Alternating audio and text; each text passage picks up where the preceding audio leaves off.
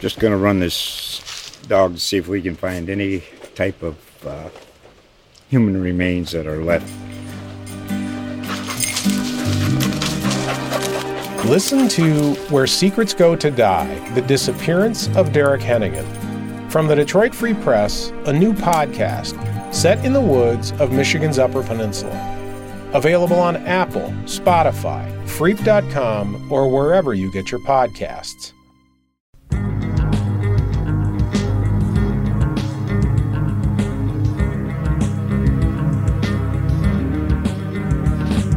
Welcome to the State of Florida Sports Podcast, presented by the USA Today Network.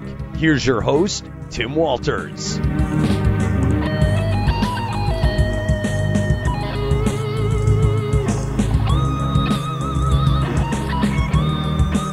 Grab your coffee and energy drinks and get ready for a big weekend in racing. The 2024 Rolex 24 has arrived in Daytona Beach. The round-the-clock twice endurance race signifies the start of several weeks of exciting practice and racing, all leading up to the February 18th running of the Daytona 500. On this week's podcast, two of my favorite guests, Ryan Pritt and Ken Willis, both of the Daytona Beach News-Journal, join me to tell me about the endurance race that kicks racing season into, high gear. Hello again, everybody. I'm Tim Walters, and thank you once again for joining me on the State of Florida Sports Podcast, powered by the USA Today Network. This podcast utilizes our Florida Sports Network of beat writers, columnists, and some special guests to bring you up to speed on the most important sports topics. Our Florida network consists of 17 news sites that encompass the state. We encourage you to subscribe to your hometown newspaper, and of course this podcast to help support the incredible journalism done by our talented staffs. The next 10 months will be busy with racing madness, and it all begins with one of the biggest international races being held at the birthplace of NASCAR. Let's bring in Ryan and Ken to start breaking things down. Hey Ken, welcome back to the show. Thank you. All right, Ryan, you too. Great talking to you again. I was going to say, am I getting a welcome too, or is I'm just kind of chopped liver right out of the start here? I appreciate that. Thank you. Yeah, well, I have to kind of do a show host 101 where I don't welcome you both and you talk over each other at the same time. So I chose Ken since he's the elder of the group. Okay, I'll take that then. That's a good way to put it. How many, what are we up to, about 150 or 200 of these before you figured that out, Tim? Well, I got to pay esteem where it's due, Ken. And, I understand you've been suffering through some terrible cold weather while all this qualifying's going on. Listen, it's I was layered up. I got through it. I'm a gamer, or I'm gamey, one or the other. There were scarves, toboggans, there was gloves involved. There was, I don't know, it was everything short of a parka, a dog sled, and a bonfire out there just to get Ken through the weekend. But you should see my better back this porch. week. Well, now we know why so many people are coming to Florida, because Florida cold is nothing like what's going on in the rest of the country, which I watch on TV with great interest but want no part of. Yeah, I get the daily reports from back at home in West Virginia. They were single digits a couple of days this past week, so they can keep that up there. We're good here. Ken, do you have the outfit for single digits? He wore it all week. Let that one go. Yeah. I've still got all 10 of mine, and then some. Nice. All right. Well, we've got the Rolex 24, and because Florida weather, what do they say about Florida weather? If you don't like the weather, just wait 20 minutes and that'll change. Couldn't be more true, because it was really cold this past weekend. The Rolex is going to get here, and it's going to be pretty nice from the early weather reports I'm seeing. Are you guys seeing the same thing? Yes. Yeah, we're going to be touching close to 80, which will have the big guy in a much better mood this weekend. So we're all looking forward to it. Oh, no, you don't want to be around me when it's hot. So we don't want to be around you when you're cold, but we don't want to be around you when you're hot. Let's see. They call me Goldilocks. That's not all they call you, but we'll move on from that, too. Yeah, wait, who calls you Goldilocks? A big bear. Alrighty, moving on. Let's talk about a race. The Rolex 24 last year, you had the number 60 Meyer Shank Racing Acura team. They won for the second consecutive year, and 3 of the 4 drivers were part of the same team both years. That was Tom Blomqvist, Helio Castroneves, and Simon Pagenaud. I'm probably killing their names. The 4th member in 2023 was Colin Braun, while in 2022 it was Oliver Jarvis. and Castroneves has been on the winning team 3 years in a row. Yet after the race, the team was later penalized for tire pressure data manipulation, resulting in penalties, fines, probations. So, Ryan, what exactly happened there? Before we talk about this year's race, what happened to end that last one?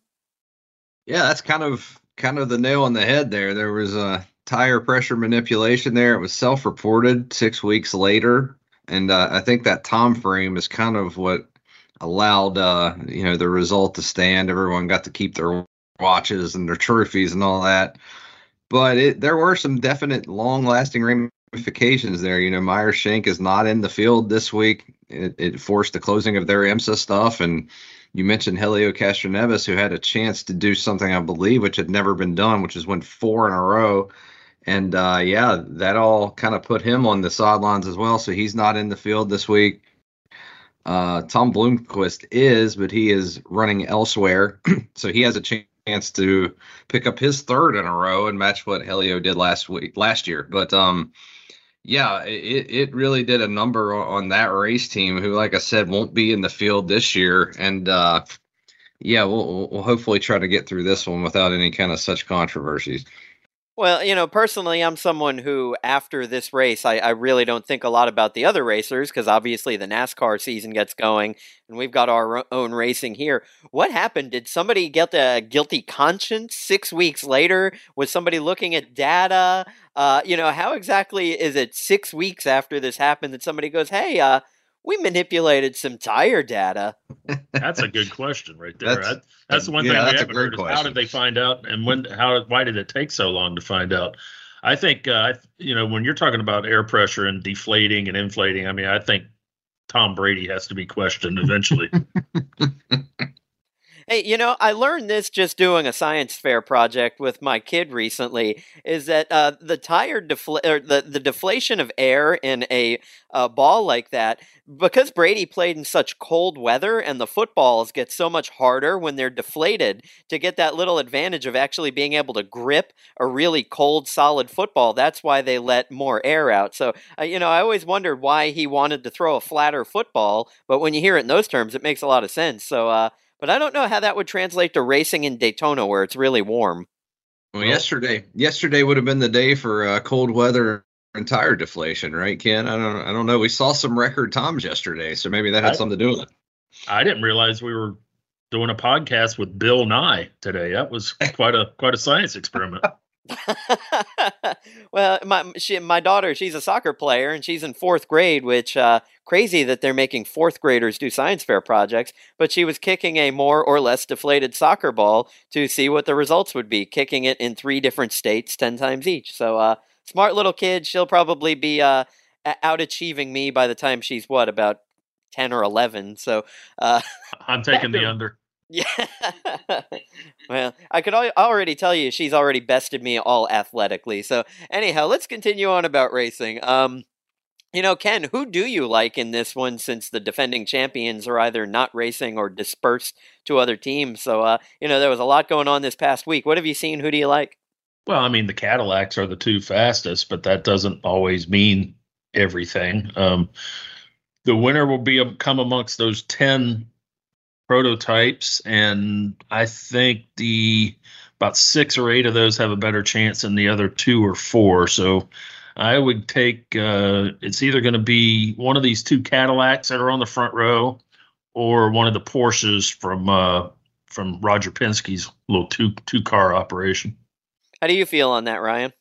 Yeah, the 2 Cadillacs, obviously, what they were able to do in qualifying yesterday was pretty eye-opening. Although, a nice stat for you, all 9 GTP cars that turned laps yesterday would have set a new track record. So an extremely fast qualifying session there. But, I'll kind of go off the grid from what Ken said. I kind of like the way the BMW Rahal, Letterman, Lanigan cars have looked too. They've been close to the top of the board in several sections as well. But, qualifying is one thing. That's a hot lap, right? We've got 24 hours of laps, and so much of it comes to just avoiding errors, avoiding mistakes, avoiding equipment failures, all that kind of stuff. So pretty tough to predict what might happen, but we've seen a lot of speed over there from a few teams. I love hearing the names of some of these cars because with NASCAR, you're dealing with Chevy, you're dealing with Ford, you're dealing with Toyota, and now you're hearing Cadillac, Porsche, Ferrari, Lamborghini, some of these things. Are there any, or BMW? So are there any Ferraris or Lamborghinis that might actually be up toward the front? Because that's, just on a regular basis, you think of those as some of the fastest cars. How about on a racetrack? Well, they're going to be, there's a different class. There's 4 different classes of cars. Frankly, 3 different classes of cars, 4 different classes of, one of the 3 classes is GTD, which stands for Grand Touring Daytona. These are basically the closest thing to stock cars that you'll get at Daytona, which is an odd thing to say, but true. That's where you got the Corvettes, the Porsche 911s, the Ferraris, Lamborghinis, Aston Martin. Lord, I'm forgetting the others, but there's basically, there's a roll call Mustang. Yeah, right. And these are cars that, basically look like the muscle cars and sports cars you see on the showroom floor. And except mine, they've got all the decals and a lot of extra safety equipment on them and in them. To me, that's the Ferrari, Lamborghini. They're going to be racing amongst themselves. The prototypes are like the Porsche and Cadillac prototypes, the BMW prototypes, for instance, don't look like BMWs, Porsches, and Cadillacs. They are basically that in name only. That's Cadillac supplies the engineering and Porsche supplies the engineering, but the cars are purpose-built prototypes. That's what they are. There's a different division where they're running their street cars, and that's the GTD, and that division is broken into 2 classes. You got regular run-of-the-mill GTD, and then you've got GTD Pro. And the difference is the GTD Pro, the driver lineup, the 4 drivers, which most teams have 4 drivers, has to be all upper-level, top-tier professional race car drivers. Where a regular GTD, you can have a couple of those guys, but you got to have at least a couple guys who are not what you would call upper rung professional driver. Some of them might even fall into the category of what they've always referred to as the gentleman driver or the gentleman racer. But all those guys that are in this race, they're pretty damn good race car drivers. They're just not contractually contracted drivers who race for factory full time professionally in all the upper rungs. So that is very confusing, and right now I just talked myself into really wondering why I went through all that. Yeah, I'm just curious where you and your '79 Pinto fit into all of this. I did. My mom did have a Pinto at one point. I survived that, so that's yeah. All right, whose mom didn't have a Pinto in the '70s? I guess. I tell you what, all that, Ken, made cold weather air deflation sound pretty simple. So we appreciate that. That was good. That's what I'm here for you. Well, Ryan, and that's a great explanation, actually. Ken broke that down really well. You guys are going to have all sorts of coverage this week. Maybe you'll be breaking that down, maybe not. But what should people be reading for, on the website at news-journalonline.com? In fact, Tim, not only will we be breaking that down, we already have, and that story is on the web as well as so many more. We've released the week's schedule, obviously. We have an unofficial starting grid, which may or may not change as the week goes, and we will make updates accordingly. And yeah, we've had, especially Ken, a ton of driver features, and we'll have more coming up. He released one on 6-time IndyCar champ Scott Dixon this morning. He caught up with Cody Ware yesterday, a suspended NASCAR driver that's been reinstated. I believe that is his first media. Yes. Since that was his that first all time happened back on the track. Yep. Yeah, and Ken did a really nice job of running him down in the garage. And I say running, he walked slowly, but managed to get there in time, which was nice. But yeah, we've got Jaron Andretti, Connor Zilich coming up. Pretty much a lot of drivers, a lot of schedules, anything you want to know about this race. We're going to have a weather report. We're going to have 5 things to watch. We talk about the Michelin Endurance Challenge on Friday, which is a 4-hour race that includes Bubba Wallace, who Ken also caught up with and wrote about this week. And of course, we mentioned the 2 Mazda MX-5 challenge races, one on Thursday night, one on Friday morning or early afternoon. I can't remember. Yeah, I think it's morning. Yeah, and those I tell everyone, last year I covered every race at that racetrack, and those two Miata races may have been the two best races I saw a year. So if anyone's around and can see those or dial those up on TV, which we will also have that as well, how to watch, definitely do. Those races are awesome. So in other words, you guys are the top place to be, which is why, again, I always say it, you are the best in the business at what you do. All of those interviews, all the people you talk to, you're always out at the track. So we do appreciate that. Again, that's news-journalonline.com. Now, Ken, this race is not your run-of-the-mill 2.5-mile oval, obviously. How is the track set up? How long is it? And how many laps, roughly, will these guys be doing? Oh, Lordy, it's going to be around 700 laps, give or take, 650. It's a 3.56 mile. So let's say 3.5 mile. 12 or 14 turns. I always lose track as to what's considered a turn or not. There's one in the infield that's really a kink. I think they may classify that as a turn. And who doesn't classify a good kink as a turn every now and then? But and they do use most of the tri-oval that we're familiar with. If you start a lap at the start finish line, and I guess the only part they don't use is roughly from right just past the start finish line to just this side of turn one. Because when they go past the start finish line, they very quickly, soon thereafter, make a hard dive down to the left into the infield portion of the road course. And that includes a couple of hairpin turns and a kink, for those of you who are into that. And then you dump back out onto the big tri-oval just this side of turn one. And then you go through that west banking, turns 1 and 2, down the backstretch with a little bus stop, what the Frenchmen call a chicane. You make that little whoop-de-doo to the left, and then quickly back onto the course before turn 3. And so anyway, you're using both the east and west bankings, turns 1 and 2, turns 3 and 4, the tri-oval down the front stretch, and then you're using most of the big track, but you're also including roughly a mile of twisting and turning road course inside the infield. And that just to capitalize on that real quick, that chicane is going to be the place to watch. I think. I mean, that is certainly the fastest corner, maybe other than turn 1, Ken. And I think its lone purpose is just to make sure cars aren't hitting 220, 230, 240 around turn 4, heading back into turn 1. So I think during that race, as many times as those guys are going in and out of that quick little left-right number on the backstretch there, that's usually a good spot for trouble at some point during that race. Yeah, it's I can't remember. I think it was actually before my time or right around early in my time. I think they didn't use that chicane for a while, right. And the speeds got so out of control that they said, we got to put the chicane back in. Yeah. And that slows, otherwise these cars would just be doing an ungodly amount of speed if they had that whole backstretch to unwind and head toward turn 3. So this, and you're right. It does get a little, it does get a little dicey, guys. Hit those brakes. That's the big thing about road course racing in general, even on the NASCAR level, is you got to learn how to use your brake and your throttle, unlike anything you do in normal oval track racing.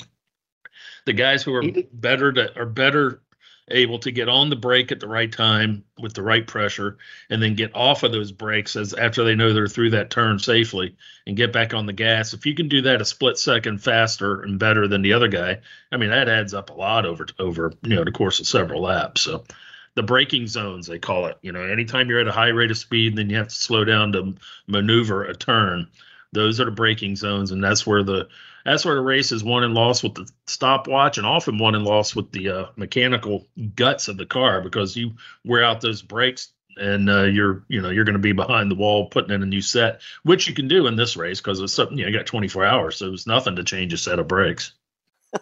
It's amazing with that many laps that these guys stay so even, I guess you'd say, so close in distance. The longest I can ever recall being on a road trip, we drove straight home from Chicago to Florida one time. There were 4 of us in a van, 17 hours, and we took shifts of 2 and 2. to get home.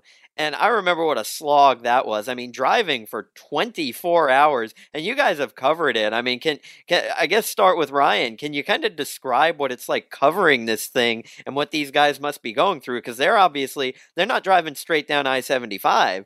They're everything Ken just described, and you're braking and speeding up, and it's just crazy doing the same loop. So just kind of talk about that aspect of it. Yeah, for sure. My personal experience, I did a 20-hour one in a Jeep one time, Tim, from Charleston, West Virginia to a little fishing community in Ontario called Wawa, where I spent a week catching walleye, which was nice, and northern pike. But aside from that, yeah, these guys, like you said, that's not hardly cruising down the interstate. This is, like Ken said, a bunch of corners and trying to hit a chicane right. And I mean, it has to be, and you hear drivers talk about it, one of the more grueling experiences there is in racing anywhere. Of course, they do it in Le Mans too, but and that's where this teamwork comes in. And one interesting aspect of this GTP class, which are the fastest cars, again, Durrani set the new track record and has the pole in a Cadillac. That's the only team with just 3 drivers instead of 4, which that would seem to be even more of a little bit of a disadvantage when you're talking about trying to split shifts between drivers. When do you get a couple, 2, 3, 4 hours of sleep if you can? And just having to be on your P's and Q's every corner, every lap as it just continues to tick down. It's unlike anything else in motorsports. Endurance racing really is, and that's part of what makes this event interesting and great. It's the longevity and having to be on top of your game every single corner, every single lap for 24 hours. It really makes it a different event. For people that don't know this, Ryan, do they have to go 1 driver, 2 driver, 3 driver, 4 driver, or can they bring the same person back? Do you see how I'm asking that? I do, and honestly, that might be a better Ken question. Is there some kind of set rule to that, Ken? Every driver has to do a certain amount of time, and I think there's also a max. There's also a maximum amount. That's inside the minutia of the IMSA rulebook. IMSA is the sanctioning body. But generally, they'll have a rotation. If you got a 4-driver lineup, they're basically going to go. You got a lineup of batting order of 1 through 4. And, you're going to do 1 or 2, and they'll do either 1 shift or 2, and a shift's a little less than an hour because they got to put fuel into cars and also change the tires, I guess, on most of these stops. So they'll do, maybe 2 shifts each, and then maybe do single shifts for a while, for 4 hours. It all differs. And then if you're in the hunt and when it gets late in the race, they might have it set up where we're going to finish with, double shifts, and, they might change that up and tell a guy, you're coming out for the last shift, the last hour or so, and we're going to put this guy in because, he's our ace. He's our number 1 guy. So they'll have a plan, but it's nothing for them to tear that lineup up, tear it apart once they get deep into the race. Yeah, I was just thinking like maybe somebody is driving better than somebody else on a particular day. So they're like, we're going to get him his rest, but get him back in the car, kind of like a hot hitter or something like that. But there is a maximum amount of time they can use a guy. They do, with modern technology, I mean, they've got all that stuff wired, and you can't get away with anything.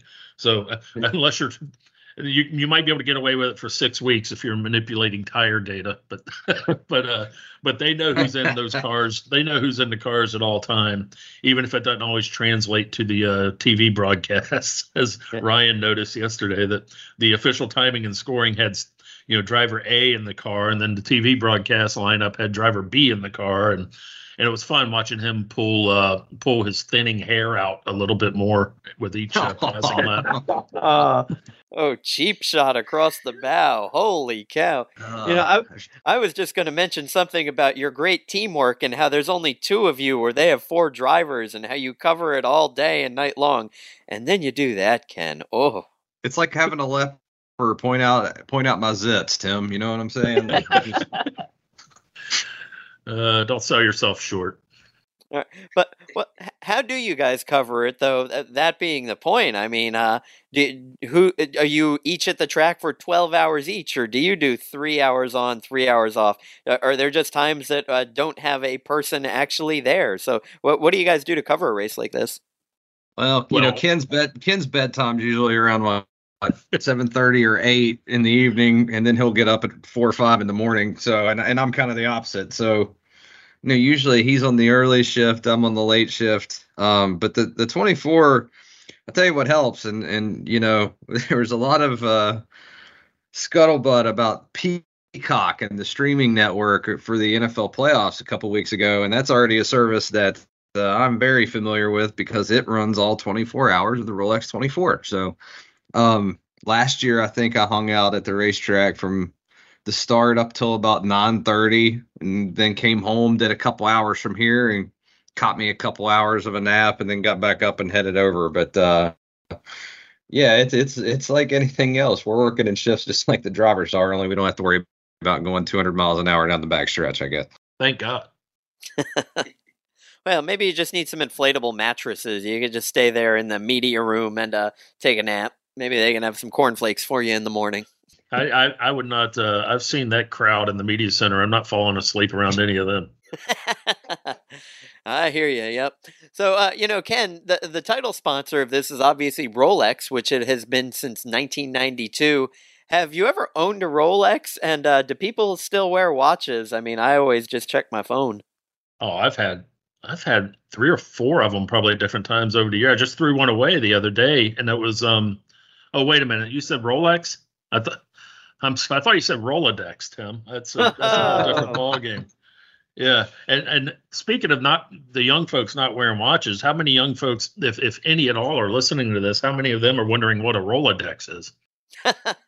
I am a watch wearer, and I feel naked without it. I'm just wondering how long you've been sitting on that Rolodex joke. Have you been waiting all this entire podcast just to drop that one on us, or when did you write that?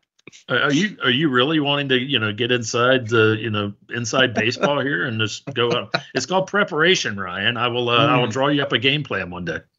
I hope you do. Yeah, that sounds good.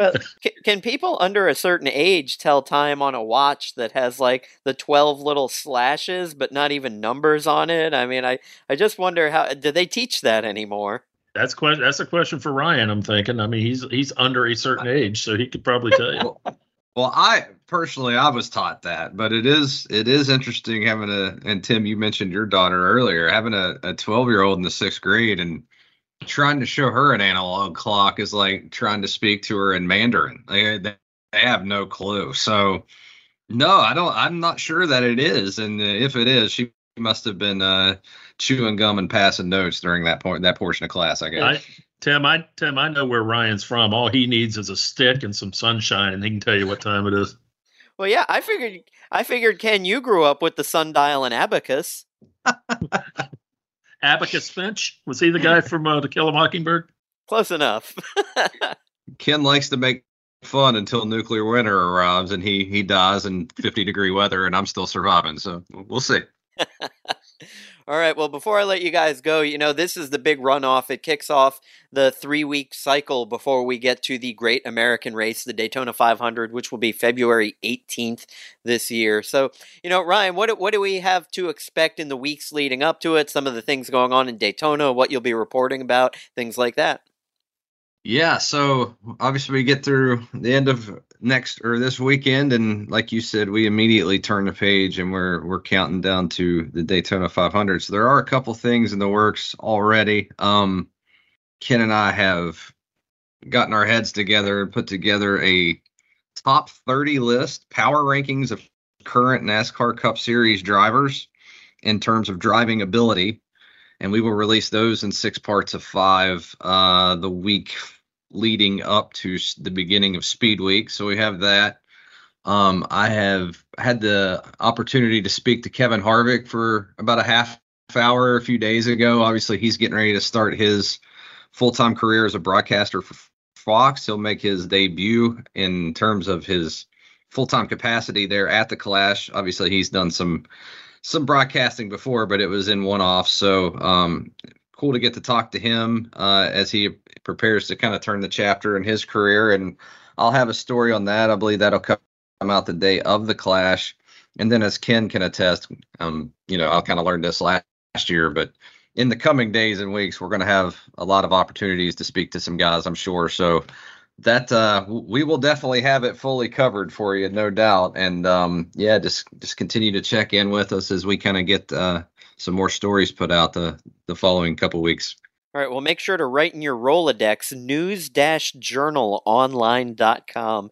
And Ken, before I let you go, I wanted to talk to you for a moment. We've joked around. You've been coming on this podcast now, believe it or not, more than 3 years. And, we've done trivia before. We've talked about a guy who was my childhood racing favorite, Cale Yarborough. And he passed away recently, and you wrote a really nice column about him. So I just kind of wanted to give you a forum just to, talk about Cale Yarborough, his impact to racing, why, if people don't know who he is, why they should look him up, and about your story. The more I thought about it, and a lot of people surprised me with the fact that they knew who Cale Yarborough was, or like you, for instance, saying he was a childhood favorite. And I've had other people who I don't think they would have known, they could name two NASCAR drivers today. I mean, they're just not race fans, but they like Cale Yarborough. And the more I thought about it, I said, I think a lot of it has to do with the fact that it's a really cool name. It's a great name, Cale Yarborough. And people knew that name. It sounded like a guy who did something special. And it's neat. And I think that might be part of why a lot of people latched on to him, even though they didn't know, an oval track from a road course. But he was 84, I believe. He came up racing in the 60s and really took off in the 70s and 80s. And he was just one of the last of that breed. I mean, he came off the farm. I mean, they had a tobacco farm and a cotton farm there in South Carolina. And he was a high school football stud there in Timmonsville High in South Carolina, to the point that Frank Howard, the legendary coach at Clemson, recruited him to come play at Clemson. But then he was still wanting to drive race cars on some weekends, and he was going to have to miss a practice or two. And Frank Howard said, well, you can't do that. And he said, well, I'm going to go racing. And that's what he did, thank God, because he was just a tough as nails, about 5'8" or 9", but just had Popeye forearms and barely had a neck. And he was just a tough scrapper, but the nicest guy in the world. Everybody loved him. No, he did. I don't believe he had an enemy except for a few minutes there at the end of the 1979 Daytona 500. But he was, he was a guy from a different era, a different time, and they literally don't do it like that anymore. They don't make them like that. And I know everybody says it, but in this case, it's actually the truth. And, he was just one of those guys from that era. And again, had a really cool name. Yeah, he got tryouts with NFL teams, including in Washington. I believe he was, he's in the top 10 for most titles. He's tied with several people with 3 NASCAR Cup championships. And of course, how I was introduced to him as a child, aside from racing, because my family loved racing, I remember he was on an episode of The Dukes of Hazzard. So look that up. But, a lot of great things about Cale Yarborough. He will be missed, but definitely left a legacy there. Golden Gloves boxer, by the way, too. He boxed, I don't know, probably bantamweight, lightweight or something, but he did that. He played after he started racing and left Clemson, he continued to play semi-pro football there in South Carolina for about 4 or 5 years. So you didn't want to cross him. As nice as he was, you wanted to keep him on your good side, I would think. Yeah, don't tussle with Cale Yarborough. Ryan, before we go, is there anything else you want to add about the Rolex 24, the Daytona 500, or you want to shoot some fire back at Ken for his comment about your hair earlier? Well, there'll be plenty. If you could mic up the media room over the next few weeks, we're going to settle the score in there. So we'll keep it between ourselves. But yeah, no, just. Like I said, and like you said, we're going to have every single imaginable angle of this thing covered, I hope. And if we don't, hey, email us, find us on Twitter, let us know what we miss, and we'll get it on there for you. But just looking forward to it and thanking the big guy over there. He takes cheap shots, but we couldn't do this operation without him, and he does a great job. And obviously has some great perspective on stuff too. So it makes all of our coverage that much better for sure. Hey, Tim, can I get another plug in here? And I promise that's not another hair joke. Yeah, absolutely. Yeah. I recently, during the off season, did a thing.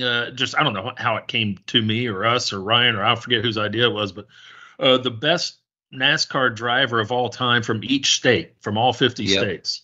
And it was a lot. I mean, once I started doing it, I told Ryan, I said, once I get into this, I'm not going to stop. So just let me do it. Because that's how, because I really enjoyed it. And as hard as it was to find somebody from South Dakota and Idaho. So I did that, and we ran it as a 10-part series, 5 states, then another 5 states.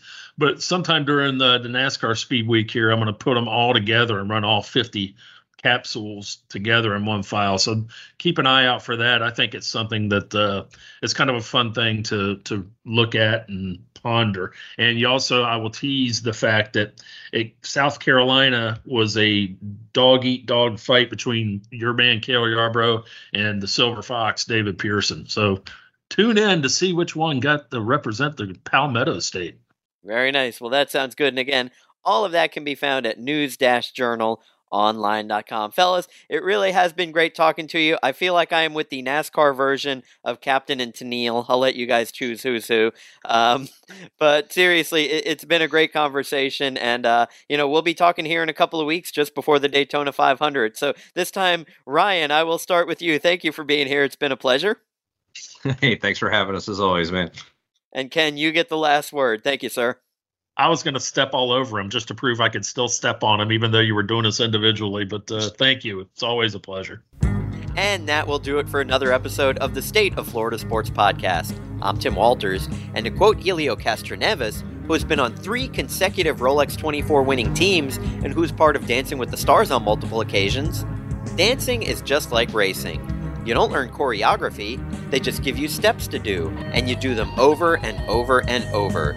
It's very much like what I do in racing, and much like what I do with podcasting, and much like what you do, which is joining me each week, which I know you'll do again next week. Thanks for listening.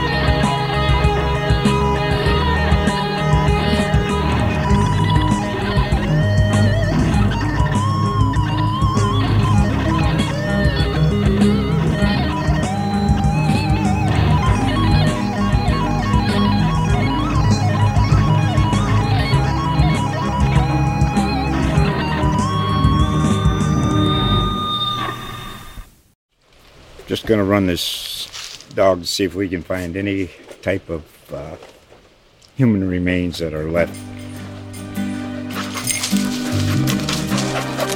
Listen to Where Secrets Go to Die, The Disappearance of Derek Hennigan. From the Detroit Free Press, a new podcast set in the woods of Michigan's Upper Peninsula. Available on Apple, Spotify, Freep.com, or wherever you get your podcasts.